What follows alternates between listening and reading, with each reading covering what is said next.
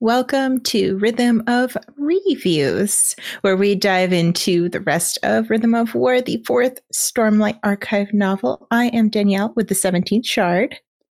Hi, I'm Marvin. Hello. And I'm Eric. Hey, I'm here. Hey. I'm on one of these, which for you I've been on these calls the entire time, except when I leave to go eat breakfast, because I was like, yeah, okay. But yeah, now that the book is out, I finally get to blab with you guys about like actual things, which was really hard to do beforehand. So, hi. Hi. And now we can see your expressions. Yeah. And the viewers can see my expressions, because before you guys could see my expressions, but no one else could. So I'm here. I'm on the overlay. We're back. We're on the Rhythm of War background, animated thanks to Cosmere ES. So that's cool. Spoilers, I guess. Yeah, I think we're gonna... major spoilers for all of Rhythm of War and Cosmere, I think. Yes. Yeah. So Danielle, what'd you think of this book? Thoughts? Boy, I loved it. Obviously, it felt to me like a big info dump of magic science, which I love, and then it had a huge serving of character development for side characters who I've always loved. And so we get to see more of them, which I was very happy about. The pacing was great. Even the side plot lines with Dalinar and Shallan and Adolin, which is kind of a big part of the book, it was paced well. All the parts were well contained. The epigraphs were really interesting. I was very excited to read them. Do you like those part 2 epigraphs? It was very, very good. Yeah. I really loved how you guys were freaking out about the part 1 epigraphs. I was like, oh man, just wait till part 2. Wait till part 2. Yes. Yep. My least favorite part of them were unfortunately the interludes. I just didn't like those as much as I liked the interludes in the other books, and I didn't like the flashbacks as much. But I still liked them. I just didn't like them as much.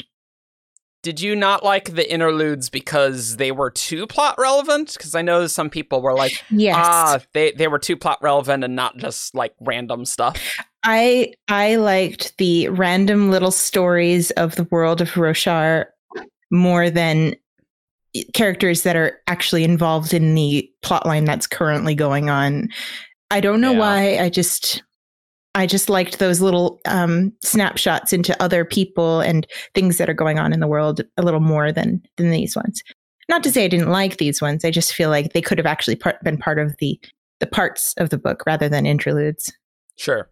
Yeah, it's basically like as far as interludes are concerned, it was the same for me. Like apart from the Chiri one, they more or less all were pretty plot relevant, and I mean, I'm okay with that, and I really like them still. But I did kind of like the Puli interlude, or like the two Ardens on their island doing science stuff and things like that. Just little glimpses from around the world.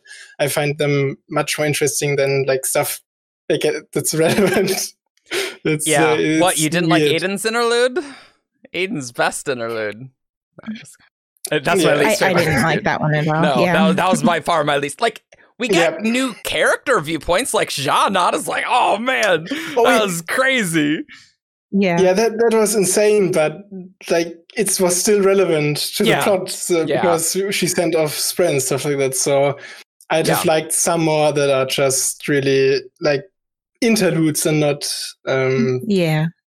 It gives you a break from the storyline. Exactly. That's what I view an interlude to be, is a break.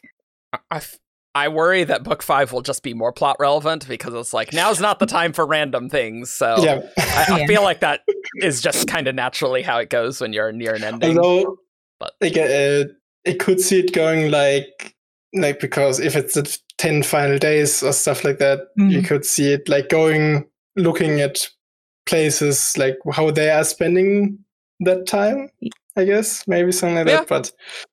But I thought we would see heralds more in this book too. I mean, we did, but like in the interludes or something, point of views of them.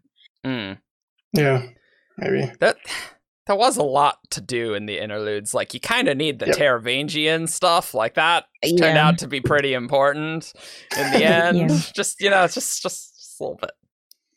Mm-hmm. Marvin, what were your general thoughts? How'd you like the book? I really, really liked it. I mean, we have Navani as the basically the main character in this book, and I really loved all her parts. And so, that alone makes it a really great book for me. But also, it really did not go where I expected it to go at all. Like, Urithiru gets invaded by the end of part 2. Like, what the heck, Brennan? I was so, okay, that's like a whole book plot line, but now it's end of part 2, I guess. Yeah. So, that's insane. It's like, we never could figure out what the main plot was. Like, early in part 1, I was like, I don't know what this book's about. It's like, no, it's about Urithiru being captured. That's what it's about.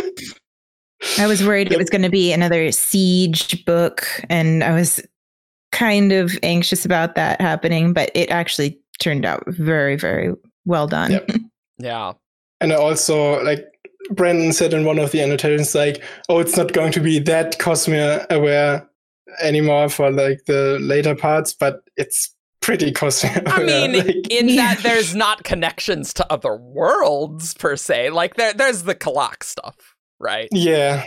But I feel like it definitely is much more heavy on the like stuff you can at least imply about the Cosmere than the previous books. That is certainly true. So, yeah.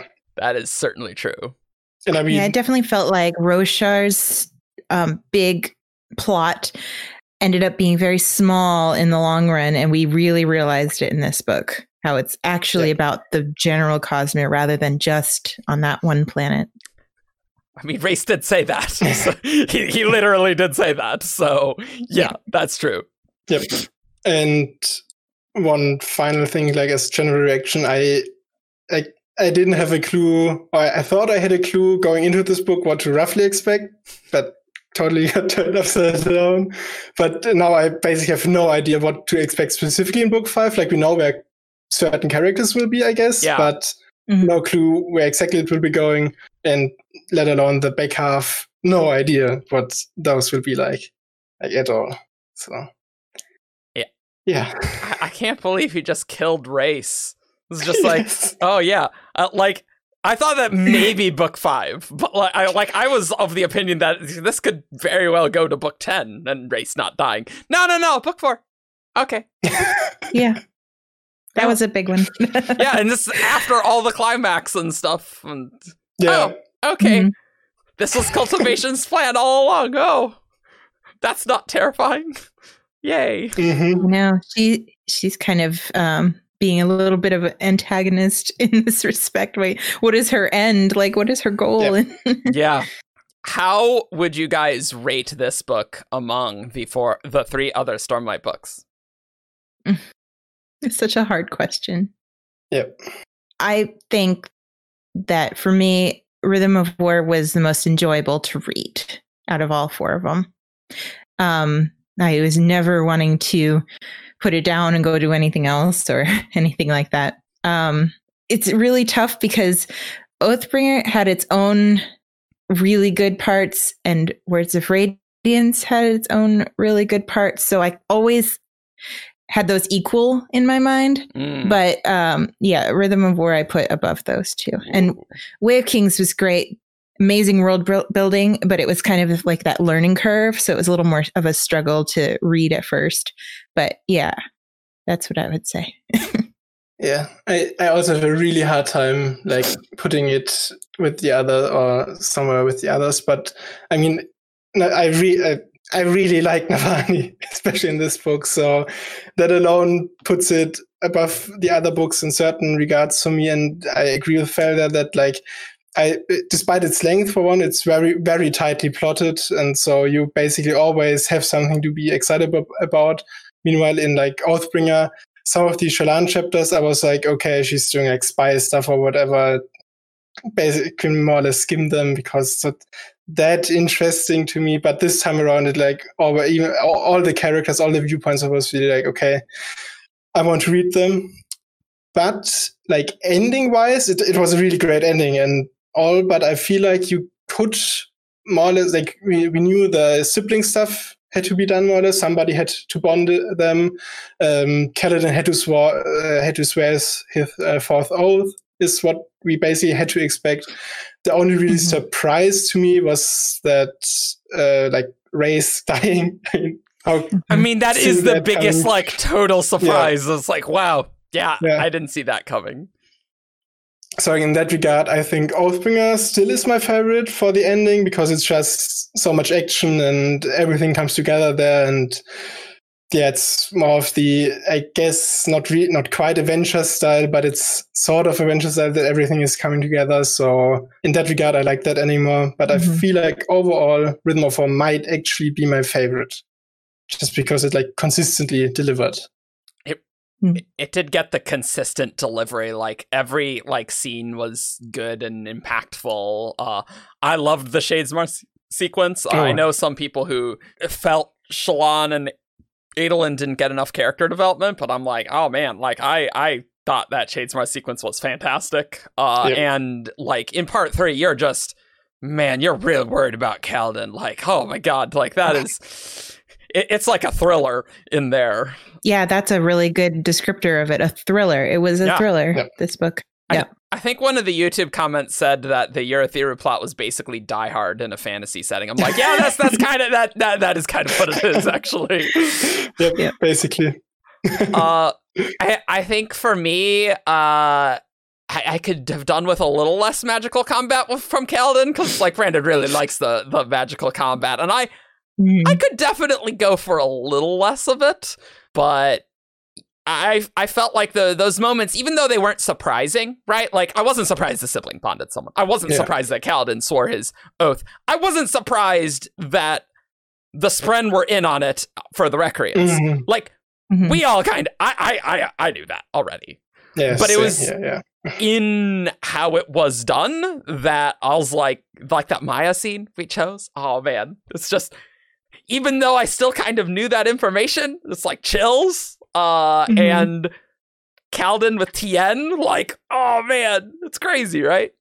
And Navani bonding the sibling, and the siblings just like, no, Fabrials are very complicated. You won't be able to figure out. It's like, nope, I got it. I got it. It's like, oh, okay, yeah, no, this works out pretty well because like no one beforehand knew Fabrials. Like whoever the sibling bonded, right, would not know and understand those things, whereas Navani does understand all those mechanics. I feel like a part of what also makes this book like really, on all those moments really great, is that it's simply just Brandon's best prose in a Stormlight Archive novel so far. Like he's constantly improving. Like you sort of expect him to improve that from like over 3 years from book to book, but.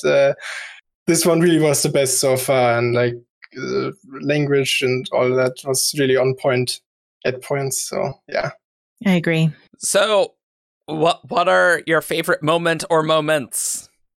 I know it's hard to pick things, so you can list multiple. That's fine. Let me start. Okay, because the one scene that made me go and text all of my friends about who've read it was Jasnah walking out from after fighting, and she's like on fire from the Soulcast oil, and she's like walking out in her shard plate. Like that one scene gave me chills up and down. It was so good. Amazing. Like so cinematic. I loved that particular scene, even though she didn't get a huge part in the book. Like that one scene with her fighting and trying to learn what it is to be a soldier, that was amazing. Because she doesn't know that aspect of being a soldier. And I mean also the aftermath where she then starts like having Hoyt insult Luther. It's like really great. So. But yeah, for me, I think the most, like basically everything with Navani was my favorite, more or less. You can't choose every scene with Navani. Look, Ian is totally the same way, Marvin. Like, he's like, Navani's the best. I'm like, Navani is great. Brandon makes you love whatever character he's writing about. Yeah. I think the favorite scene probably was the one where she got the vacuum tube and sort of just did science and just solved the problem then and there, and it really was one of the favorites. And one of my favorite lines also comes, or basically my favorite line in this book comes from her. It's a journey before destination, you bastard. Yeah, it's good. It's such a badass moment. Yep. So yeah, especially against Moash. It's so good. Yeah. Marvin, did you expect that where this book was going to be anti-investiture, anti-Stormlight, anti-Voidlight? Yeah. Not at all. Hey, Gavilar's Black Sphere. It's what Oathbringer implies it to be. That's what it is. Yes. Mm-hmm. Of course it is. Yeah. So with the anti stuff, I don't want to say that I predicted that because I didn't. Yeah. But I always wondered with the rhythms, I always wondered about destructive interference with those. Yep. I did put that part together. So that was a very interesting part about this book, that they actually delved into that, and that was kind of part of the answer. 1 foot in science, 1 foot in magic. Yeah, exactly. I've had also just in general that we finally get to figure out some of this stuff, and even the suppression fabric or whatever it probably also works on something similar. So you sort of interfere with whatever powers the radiance or stuff like that. So I feel like you could see some of that going that way, and it was really nice finally. Or just and also it was sort of hinted at in the beginning when Dellina opened the perpendicularity and Navani hears it pure tone. Yep. So exactly. It's really cool to have the humans figure out that rhythms and tones or music, I guess, is important to the magic. Yep. Other favorite moments? Oh boy. I'm sure you got more. I have a list. Another one that I absolutely loved, and this is going to make me sound like I only like action and not science, okay? But the Adolin and Maya duel thing that they did with the Takari was amazing. Oh yeah, yes.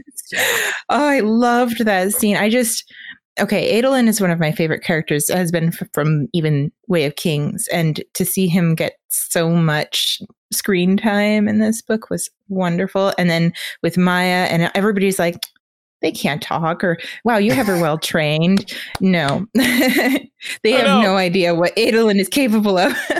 That scene's so brutal and just awesome. And then Maya comes, you're like, yes.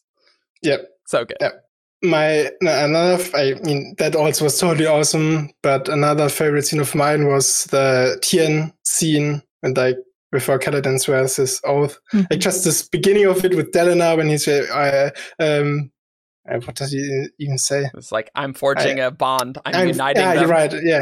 Yeah, exactly that. Yeah, so that alone was awesome, and then the scene itself, it was just so powerful, and we knew he would swear his fourth ideal, but the way that Bren delivered it was just perfect. So yeah. And we knew what the ideal was. We can all figure it out. Exactly. It's not. I don't know what the fifth ideal is. But. Even Kaladin knew what the ideal was. Yeah. He's just had to be pushed to that emotional limit. He couldn't say it. He couldn't say it and mean it. Mm-hmm. Yeah, because he just couldn't. He needed to be pushed there. One of my favorite characters in this book is actually Raboniel. And Raboniel saving Navani from Vyre or Moash.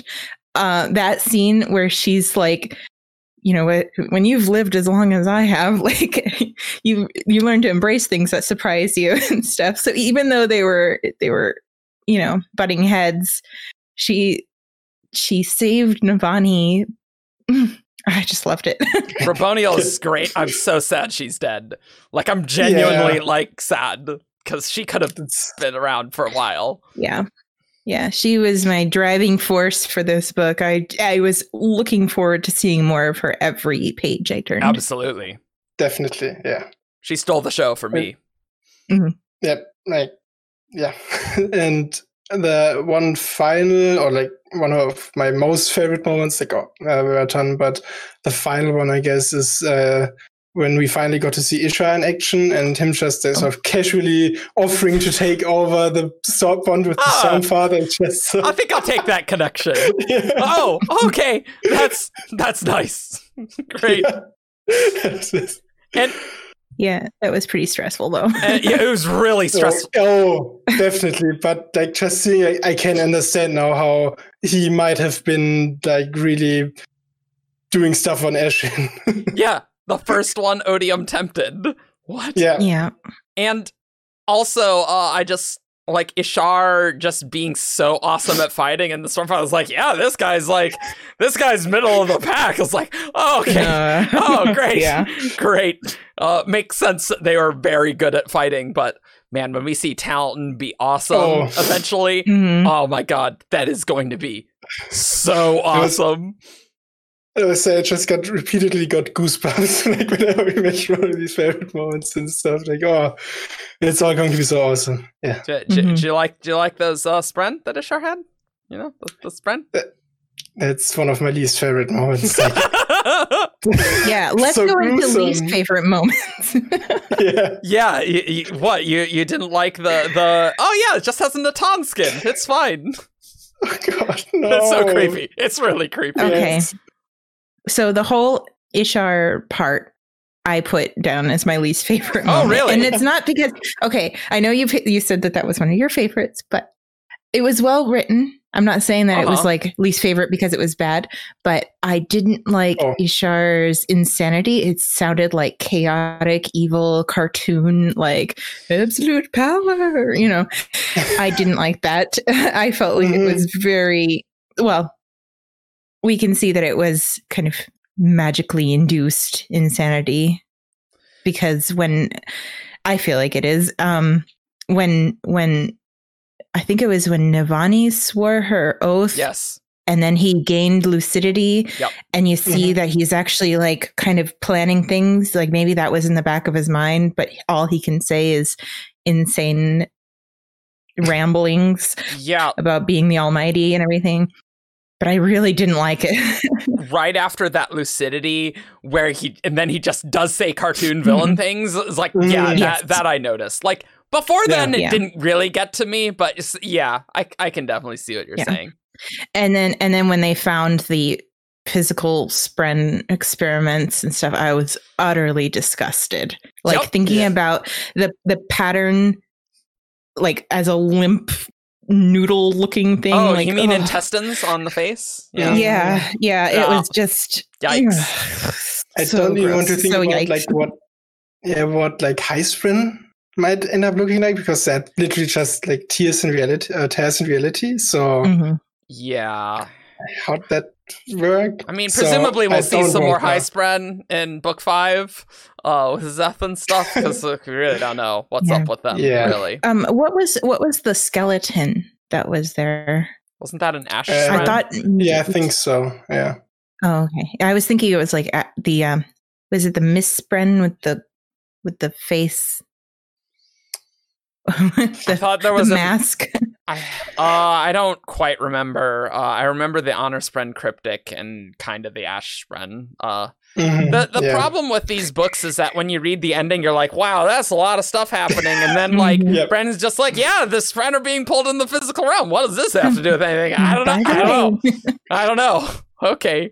Yeah, that was my least favorite. It wasn't a gripe. It wasn't like an issue that I had with it, but it was one of my lowest moment of this book. Just seeing that, it was disgusting. Aren't you guys so excited for all the Spren that Adolin just convinced to bond people? Now that there's 2 different ways that Spren could die, with the anti-Stormlight and whatever the craps Ishar's doing.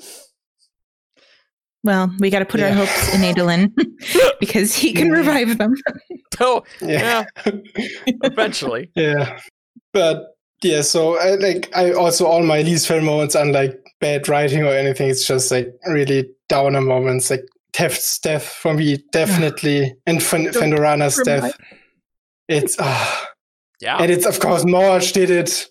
I don't understand how people could still defend him after this book. Yeah, I seem to remember some comments on the preview chapters. I was like, he could be redeemed. I'm like, no, Nope. not anymore. No, I think he is. Not after that. No. He's so cowardly and he's so like slimy and awful. Like when he's like, oh no, I can feel feelings. Oh no. Like, yeah, you're supposed to. I just did not like. No. I agree with that one. That was the least favorite moment. I did think the flashbacks were a little weak. I know Brandon talked about how originally this was where you're going to see lots of Parshendi stuff, and he moved that forward in Words of Radiance. And the flashbacks were fine. They certainly weren't Dalinar flashbacks, though. That's for sure. Yeah. Like I like about the flashbacks. I like the Exendweth. I liked her, seeing her like a terrace woman, apparently. Hanging around. Gavin Escort and not only the other terraceman. Yeah. The second terraceman, too. Yeah. With an AVR. And what I liked. What I liked. The other thing I liked about flashbacks was the nail scene with like Ulim there, and like that was great. Really good. That was so good. I was like, oh, we're at the feast. Oh. Oh, this is what's going on. Those were the best ones for sure. Yep. Yeah. And apart from them, they were like just okay. They were fine. Get to see more character. Yeah. I feel like the flashbacks, some of them weren't really necessary. I mean, they were for developing Venli and Eshonai's relationship as sisters, but they did not make me like Venli anymore. It actually made me dislike her a lot more. And then even though she didn't do anything like Dalinar level betrayal or anything, I guess. She also didn't do anything recently that made me like her or forgive her for being what she was. I don't know. I'm kind of ambivalent about Venli. I don't like her or dislike her very much. But the flashbacks that I did enjoy were the Stormfather giving mercy to Eshonai, letting her tears explore. Yeah, that was a really powerful one. Yeah, I really liked that, and I really liked seeing Ulim, his little personality. And oh god, he's a piece of garbage. Yep. He's the worst. Oh god. I do love that scene where Ulim's just like, "Hey, Nail," or Nail's like, "Oh, hello, Ulim," and it's just Nail just knows. It's like, oh, hi. Yep. I wish we got more Void Spren stuff, though. We got so little Void Spren. It's like, what type's Ulim? I have no idea. We have no idea. Yeah. That's one of my drives of the book. Like, we didn't get a lot of, like, we got few stuff, but not really. Like, we got to know all the names of the brands, and we got almost all right, and we got the Council of Nine, of course. Like, we got to see some of that, but we still don't really understand more of their powers. So I guess they are surge binding. They're surge binding. They are surge binding, not void binding. Yeah. But that is one thing. I thought that the preview chapters were making it seem like Leshwi would be more prominent of a character, and she didn't have that many parts in later parts. It was very interesting. I wondered kind of why Leshwi still had that thing where she wanted to be like not too high of status. And I mean, I love where Leshwi went. Like, Leshwi was great in the book, but like she wasn't like the main fused we were interacting with. Because Venli goes with Raboniel and then Leshwi goes there too. But yeah, I was just kind of wondering like what is up with Leshwi's character motivations. But God, that scene where Venli reveals her radiance. And when she asks, like, do you know, I forgot the name, but the Ronald's friend, Rhea, right? Yeah, so that was really... And she's kneeling on the stone of... that was really, they forgave really good. us. It's like, because there's a singer betrayal of the Spren or something for, like, way pre-Recreance. Like, I think pre-First Desolation. Like, way old. Like, wow. You could just feel that weight of emotion of Leshwi. And Leshwi's just like, nada, voice. I got it. I got this. Yes. Oh, so good. But yeah, Venli wasn't really the main character, like, at all. Yeah. Not at all. I mean... But I'm fine with that. She did cool stuff. Manavand. She is working to redeem herself, and I love that she didn't get her oath early. Like, that was nice. Yeah. Mm-hmm. He made her work for it. Yeah. Yeah, absolutely. Yeah. The cultivation accepting the oaths, I guess, is like, whoa, that's interesting. When she's like, yeah, these words aren't accepted. No. Have to put it there. Yeah. And it was like, that's great. Really make Venli do that. So I'm excited to see Venli later. I think just the flashbacks though, it's just like they're fine. But if of any book you could say, maybe the flashbacks were indulgent, it's probably this one, honestly. Yep. I mean, we can expect book 5 like Seth stuff that will be just so juicy. So that will be the opposite of these. Yeah, exactly. I'm frustrated with Seth in this book. Why is that? Tell me. Okay. Tell. So the reason why I wasn't a big Lift fan from the beginning is because she would always cut people off when they're trying to tell us something.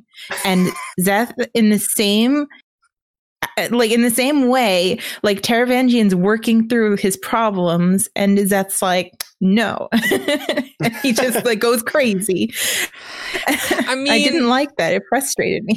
I can understand that, but like that's a character thing that I very much understand of Seth. It's like, no, you are the worst. Like, you are the worst, Taravangian. You are just the master manipulator. Yeah. I'm not tolerating this BS. And it's like, no, you shouldn't tolerate that abuse. So like, it at least made a lot of sense to me, right? But I can understand how that's frustrating, for sure. It was very frustrating. Yeah. And I mean, it makes sense for Seth as a character because he's completely unhinged. This time, so, like his interlude was basically just like he's like, why would you ask for an oath stone? And like, I mean, that is still weird, but I guess it just trolls Seth. I guess. Yeah, I think the only reason he did it was to get Zeth's attention. To get Nightblood in the right place. Yeah, and Zeth like fell for it. I wrote it in my notes when I was reading it. I'm like, oh my god, why did Zeth fall for this? It was such an obvious ploy. Yeah. But like you said, it does make sense for his character. Yeah. It will be very interesting to see Taravangian as Odium talking with Zeth, perhaps. What could possibly go wrong with the master manipulator with that? So just before we started recording, Danielle, you said you had stuff you were confused about. I am very curious as to what that is. What those things are. Oh, it's minor things, but things that stuck out to me. One in particular was Kaladin's eyes glowing yellowish red. Like, I didn't know what that was all about. I'm hoping it wasn't what I'm thinking it's about. No, I think, like the whole point with Moash, right, was it's like, no, don't touch him. Let him fall to Odium. And if you touch him, then he's gonna go crazy, and you don't want that. And indeed, Lezian, it didn't work out great for him. The other fused. But I think that was Moash's whole thing to like get Kaladin to try and fall. And like I could see in that brutality, like really making it suffer is like that connection to Odium. And we kind of see Race when he's confronting Taravangian, he's like, oh my god, my other champion. He was upset. Yeah. So I think that was Kaladin. That's what. Well, my very first thought when I read that, I was like, "Oh no, he's going to become like Odium's prime, like champion." Yeah. But then when the whole 10-day deal came out, I was like, "Wait, how is he going to change? Like, take him over 10 days? It doesn't seem likely." So that was my first thought: was that is Dalinar going to end up fighting Kaladin on the top of Urithiru? Like, I think that's done after the fourth oath. Like, I think Moash just failed. And so, like, I don't think we need to worry about that anymore. I imagine champions need to agree to actually do that. And there's no way Kaladin would do that now. Like, no, never, not in a million years. Like, didn't think it would be, but like if your Etheria got captured and like that was a permanent holding, and the sibling became an unmade, and like they totally failed, yeah, I mean the things would be a little different. So yeah, maybe that would happen. But yeah, that is my opinion on that. David has convinced me. That is what was happening. So. Yeah, I think. Okay. I mean that makes sense. It's reasonable. What else? And then I was also confused. I think the whole Ishar part threw me for a loop. I mean, it is very weird. But like, okay, two things. The first one, why was he experimenting on these Spren? It's a great question. I have no idea. Like, where's that plot going? I don't know. Maybe because humans or people can go, like, bring their physical bodies into Shadesmar. Maybe that he's thinking that you can bring Spren's physical bodies into the physical realm. I don't know. Ben had a theory, but I kind of can't describe it very well, so I'm not going to. It was like it was like trying to get like cognitive, like, because I guess heralds are cognitive shadows, and maybe Ishar wanted to like fix that, and so he's experimenting on other cognitive entities to try and move them into the physical, because I guess he needs to do that. I don't know. It just seems weird to me, because like he was trying to relate that to like Kelsier. Like Kelsier couldn't hold up a shard, and like maybe Ishar wants to hold a shard. But like heralds have their bodies remade, and so that's like kind of different, I think. I don't know. So I'm very confused about that too. Okay, good. I'm glad I'm in good company. No, like, but then the other thing with the Ishar, so he became lucid, and my theory was that it was when Navani swore her oath, that was the moment that he became lucid, because he said when a radiant touches the spiritual realm, like when a bondsmith. Yeah. How do you plan that? Like it almost seemed like in his moment of lucidity that he was trying to make a meeting where that someone will suddenly swear an oath or touch the spiritual realm, so that they can plan out like make a plan of attack or something. I don't think their plan of going to Shinovar to fix Ishar is going to go super great. Yeah, it does sound like I mean, sure, but I don't think this is going to go well. I don't know. Right. It just kind of confused me about what his reasoning for how to bring their minds back. Basically, like you can't just constantly be swearing oaths or. I don't know how that's going to go. I have no idea what Ishar is. Where that is going at all. His whole part kind of confused me, so I don't. I mean, I don't have much to say about his stuff. It's definitely one of those. It's like, wow, this is crazy at the end of a book. Whoa, which Brandon really likes doing. Exactly. It's like, hey, Nightblood, I'm here. What's up? Or killing Jezrien at the end of Oathbringer and stuff. Like, what's the implication of that? And the answer is Jezrien super dead. That's the answer. He's super duper dead. But they weren't planning on killing him. They were just wanted to capture him. No. Yep. Yeah. It was interesting how that logic was that they actually do die. It's like, oh, that makes sense. Yeah. The Kellic told them or told Shallan that. Oh, can we just say that Kalak is the best? And he is just absolutely hilarious. Oh my God. Very good. Very good scenes. It's just hilarious. And that he's Rasteras. Do you guys think that when you read Way of Kings, it's like, oh yeah. So Gavilar died, and I'm gonna blame Kelsier and Kalak. That's who I'm gonna blame to kill me. It's like, no, it's the Parshendi. It's like, wow, I'm even more confused now. That's basically what Gavilar was saying.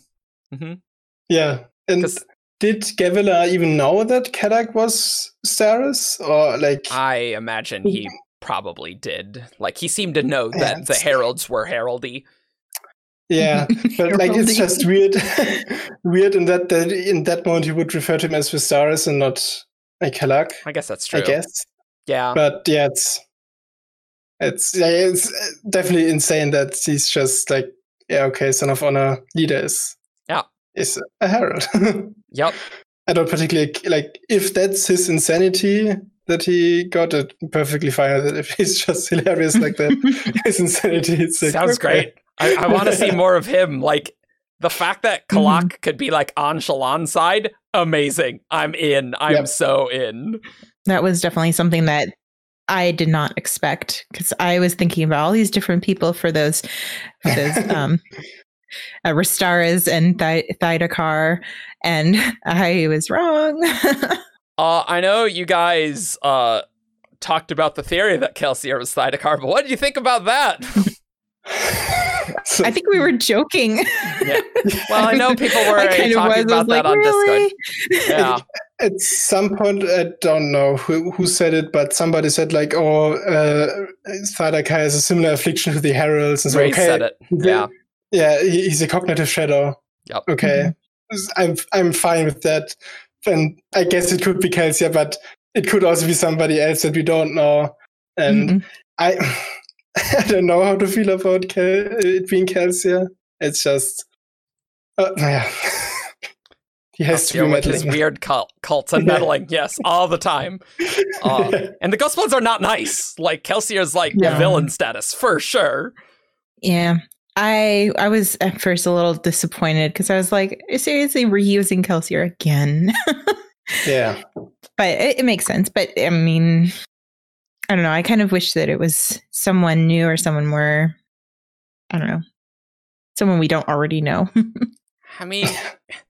that was Kelsier's whole thing in Secret History, where it's like, wow, the world's way bigger. Yeah, I'm not going to let that, like, I am not going to be surprised by that ever again. I am going to know, and I'm going to meddle, and he would though. Like, he would do all of these things. He would take over, he would create a secret world hopping organization and do all this crap. Like, he totally would do that.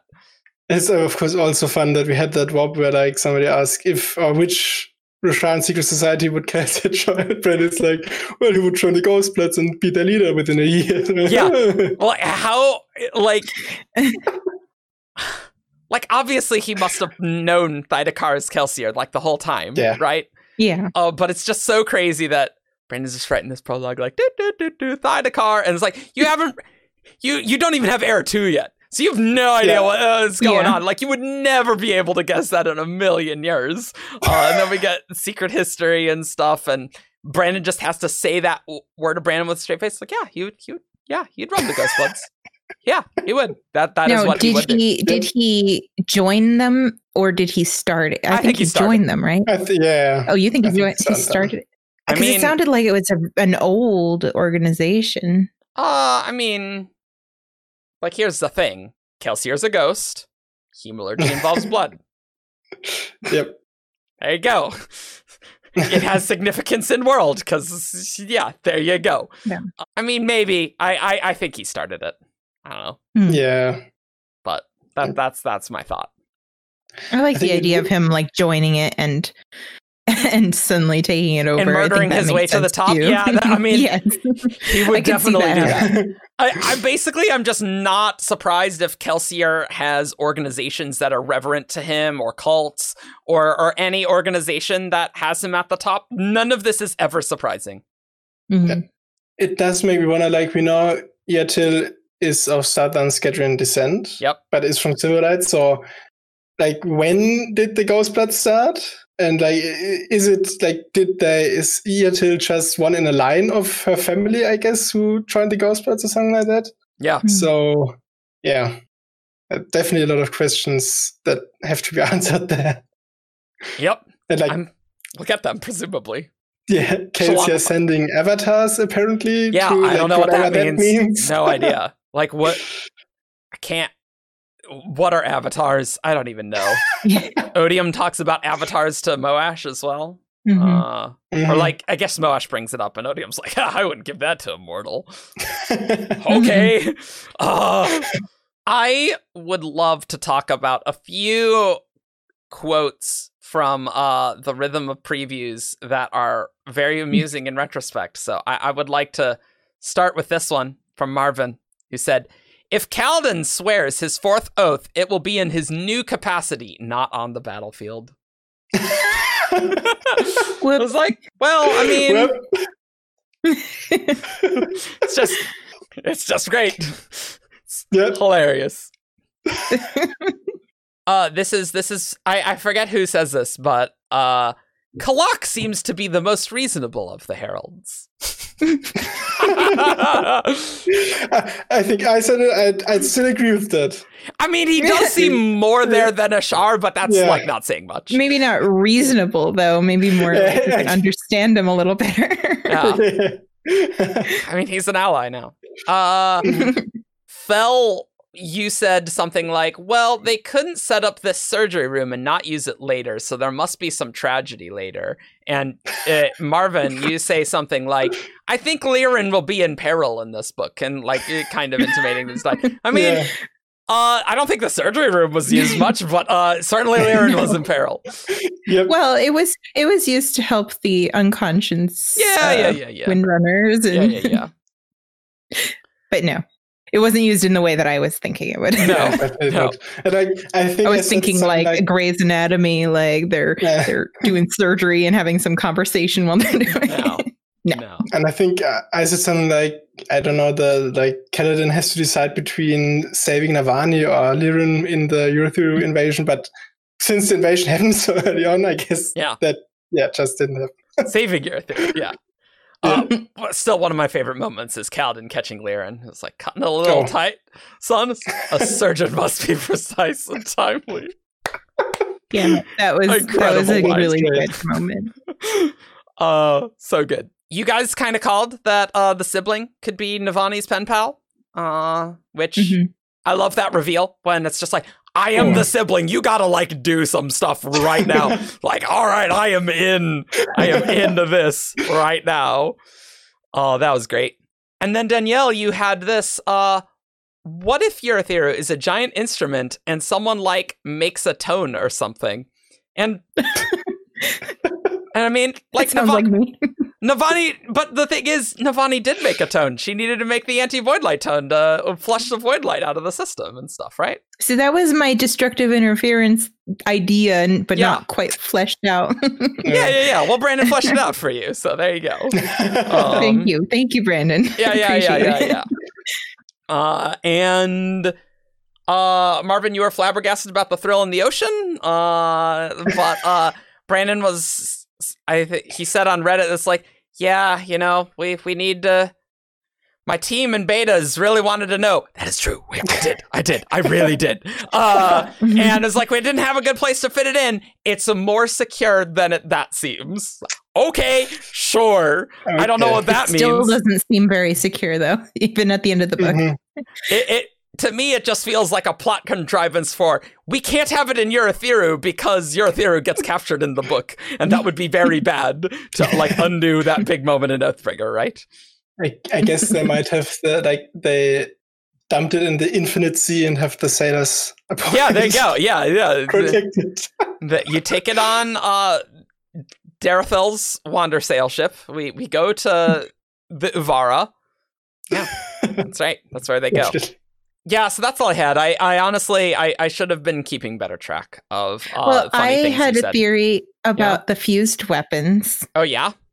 That they were going to be used to perma kill the fused, and that ended up being true. I was very proud of myself for that one, except they also had to add the anti-light, but still. Technically. I got most of it right. I mean, the Rasium reveal itself was kind of interesting as well, that apparently conducts investiture. Yep. And yeah. I was really shocked when Raboniel was just like, oh yeah, this is Rasium. I mean, I just love like the just nonchalantness that Raboniel just says, like, this is this. Oh yeah, my grandmother was there when the humans came from Ashen. They had ash skin. I was like, whoa, holy crap. Yep. It's just like giving the deep lore from over 7,000 years ago. It's like, okay, wow. That was Navani's reaction too. Yeah, she's like, holy, wow, these people are real old. Yeah. But yeah, Raboniel's just great. It's like, oh yeah, I know. Yeah, it's cool. Yeah. That's part of what easily makes her my favorite character as well in this book. Like, oh yeah, she's just great. She's fantastic. I just wanted more. I know. On our other on our reaction shardcasts, we realized that we will see Raboniel again in Herald flashbacks potentially. Oh, I hope so. Yeah, hope so. That could be cool. That's actually something I'm sort of confused, but not really confused, but it's a question I have after this book is just how many fused are there? Like, you don't really know.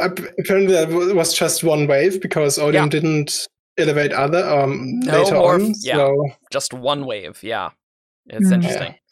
Why are the Nexim, the transportation, fused? Why are there so few of them? No idea. No idea.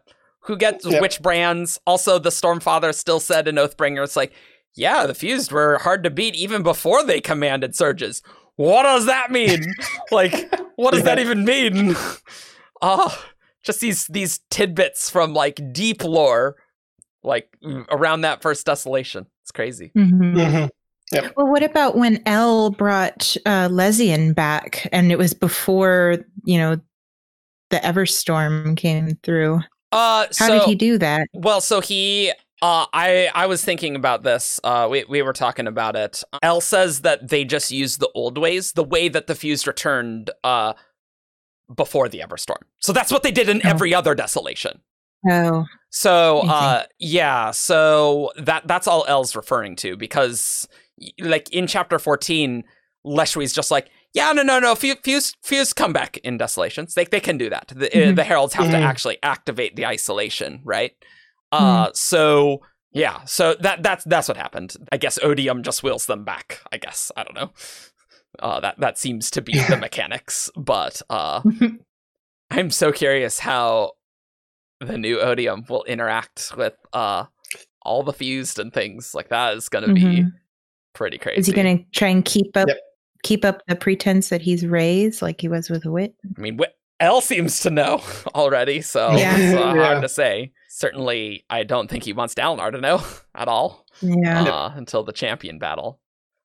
Well, this wasn't from the preview videos, but one of my theories was that Taravangian's cold and calculating smart side was going to turn out to be his more beneficial aspect of the boon and the curse, rather than his emotional side. And that was, so I was like, Brandon can do it. I know he can, because he can write so many crazy things. And now that he's Odium, and Odium is all passion and emotion, that's like his shard. That's what it feels like to me. I think that could help Taravangian in the long run with his control of those emotions, because he's a lot more calculating and intelligent and logical about things than emotional. Yeah, you're not wrong. There's like lines where it's like the power wants to destroy, and Taravangian's like, no, I'm going to plan and things. And so I think you're totally right there. They're both useful. They were both useful. You needed the connection to Odium, but the calculatingness to be better at it than Race. But good luck with that, Taravangian. What could go wrong? A lot of stuff happened in this book, though. That was just like, there's like, I keep thinking of more things, but like where's Anti-Light going? Like that. This is not good. Like I don't know where this is going, but that is clearly going to be very important for all the Cosmere, right? Where's Warlight going? Yeah. Well, don't all of the shards have a tone? Presumably. So yes. So like, I think Ruin's rhythm and Preservation's rhythm are in harmony.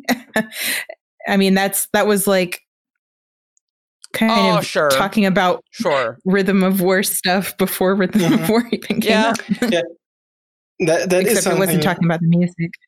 Yeah, I'm curious about is whether Harmony's tone would just be sort of the way that the Rhythm of War is, that it's the two combined, or whether it's something new, because he isn't simply the combination of Ruin and Preservation. He's sort of something new as well. So because he's directing it in a specific way and thing. Yeah, like where's Warlight going? And we got Lifelight. We have so many lights. Just had Brandon casually just I think it's also Rabona. She using Lifelight. Yeah. Well, that was brought up with Lift, right? Yeah. Didn't Mraize say like, "Oh, can you ask why Lift can use Lifelight?" Yeah, she never used Stormlight in the first place. It's all just metabolized into Lifelight. Yeah, in my notes, I have it in like with lots of exclamation points. Yeah. It is completely insane. Like I never would have guessed. These are my notes. Oh my god! I have like pages Whoa. and pages of it. Wow! You really do. Holy crap! Yeah. I don't know. So you guys have any other overall thoughts and things? I have one minor gripe. Okay, yeah, let's do more gripes. That'll be good. So what I found that it's an issue that I also had with Oathbringer is that the part 1 epigraphs, they sort of are related to the plot. Like the Fabrial stuff is interesting to the plot, but it wasn't really brought up in the plot. Like I'd have wished for Navalny, like the metals to be a little more relevant, maybe somehow, because like we learned about all these things that the metals apparently affect, but we didn't yet at least see applications of it really. So I felt that's a little weird. And like because in Oathbringer we had like the Gemstone archive, and we never really saw the characters reacting to that. Like that we had 2 or 3 mentions after they discovered it, but never really talking about the content. So just nothing in this book. Yeah, nothing. They implied that they knew of the sibling, so it was technically mentioned. Yeah, yes. True. They used the room for storage. But they did recognize that they did hear the things. Yeah. So like I'm fine with the other epigraphs, like the letters and like or the musings of El. Those were fine that they don't, because they imply stuff about the plot, but they're not really part of the plot. But with these, I felt like maybe make them somehow more relevant, because we actually have the characters who wrote them or react to them. So that's really minor. Just yeah. I guess I would have always thought that epigraphs are more of the background ancillary stuff, that it's like you don't need it to help the book. Like, totally. So I don't know. Like we did get a ton of Fabrial stuff. Like there's only Didn't they mention that the Soulcasters were like Spren in their physical manifestation? So I was thinking that was a huge reveal for me, and I felt like they were going to talk about that. Like Navani was going to be like, why don't you try and ask your Spren to become this Fabrial? I do want more information about that and like the devices. I'm like, how does that work? And I just felt so stupid when she brought up that that's apparently how they do it, because it just is like a really straightforward answer in a way, because like, okay, they just become physical, like they manifest physically. Like it does make a lot of sense in hindsight. So I'm just wondering, like, why I mean, I guess it sort of makes sense that different Spren becoming Soulcasters could make different things, but some have more than one mode and things. I'm like, the gemstones. I'm like, but how does that all work? I was just like, what? And it's like, is the whole Soulcaster the Spren, or is it just part of it? Because like they can fix it was just the metal. Parts of it. Presumably the metal, right? Yeah, but like they have chains on it, and that would mean that they can like be in multiple links. Parts. And so that's weird. And they can fix those links, like Navani talks about. Like, you probably just had a setting or like the gemstone setting that was off or something. So. Well, that helps my theory about shard guns. So they're fancy Fabrials. Yeah, I don't know. Presumably, we'll learn a lot more about that, right? We'll get a lot more of that. We'll get more of what's going on with Spren. I hope eventually we'll learn some stuff about Void Spren. Hey. Remember that whole giant barrier storm around Braze in the cognitive realm, and then they like the amount of steps to get the Everstorm to where it needed to be. It's like, okay, I did that. That is more complicated than I was expecting. But okay, like what is going on with any of that? But and all the stuff with Bahida Mishram, guys. Yes, that's another thing. Like we didn't really get any unmade stuff either in this book. Not really. Like we got tons of little setup. hints and setup. Yeah. Book 5 though, Unmade book, right? Like we're gonna go see the Unmade in Shinovar, whether that's Daigon Arthas or Chimorish, I guess. I don't know. And Shallan is gonna go hunt down Bida Mishram. I'm in. Oh yeah, I'm so down for just in general Shallan hunting the ghost plots as well, and joining in with Jasnah maybe. So that would be great. That it would be about frickin' time. Like that would be a good way to end the first 5. To be like, hey, let's finally deal with those ghost bloods and like murder them together. It's like, yeah, about time. But like, we did need Shallan to like finally decide what side she's on to do that. Yeah. So like, it kind of makes sense. Man, Shallan is going to be such a badass back 5 if she lives. Like, she could be a Don't badass. say that. No, I think everyone could die. I think anyone can die. Yeah. And I do want her to become like a world-hopping scholar of some sort. Yeah. That seems like this is what it's setting her up to be. She's really she's cool. an artist. She's got field journals. She knows about all this stuff now. She's putting it all together. Yeah. She's becoming like very Cosmere aware, like more than Jasnah. And what if they like actually share some information in book 5? That sounds fun. Sharing information. Wow, crazy. Because Jasnah apparently just has easy access to Hoyt, and he tells her stuff. Yeah. That's like, what? Yeah, very easy access. That's one thing that really made me enjoy this book, though, is the sharing of information. Because in fantasy novels, I feel like there's always a plot device where nobody shares information, nobody talks to each other. And in this book, everybody is talking with each other. Yep. And I really, really appreciated that. Well, except Shallan most of the time, but you know. But finally, at the end. Yeah. So this is not going to be our only Rhythm of Reviews episode. We're gonna, this is going to be our general thoughts episode thing. And I think we're gonna do an episode on the Adel and Shallan plot. Because there's kind of 3 plots, right? There's Kalden Navani. I don't know, maybe that needs to be 2 episodes. There's kind of a lot there. But maybe, we'll see. And then like Dalinar, Jasnah, Taravangian, and final thoughts, like something like that. So we'll have some weekly stuff for the next little bit. And that's kind of going to be what we're going to do. We're not doing chapter by chapter. We're not doing that. Oh my goodness. We cannot do that. That's. I need to take a week off of work for that. No. We'll be done in almost 2 years with that. Yeah. Like I'm right. Yeah, because there is 117 chapters and an epilogue. Except I already got all my work done, all my notes. Yeah, that's right. You do. You need to take notes on each chapter. Great. You'll just lead the way.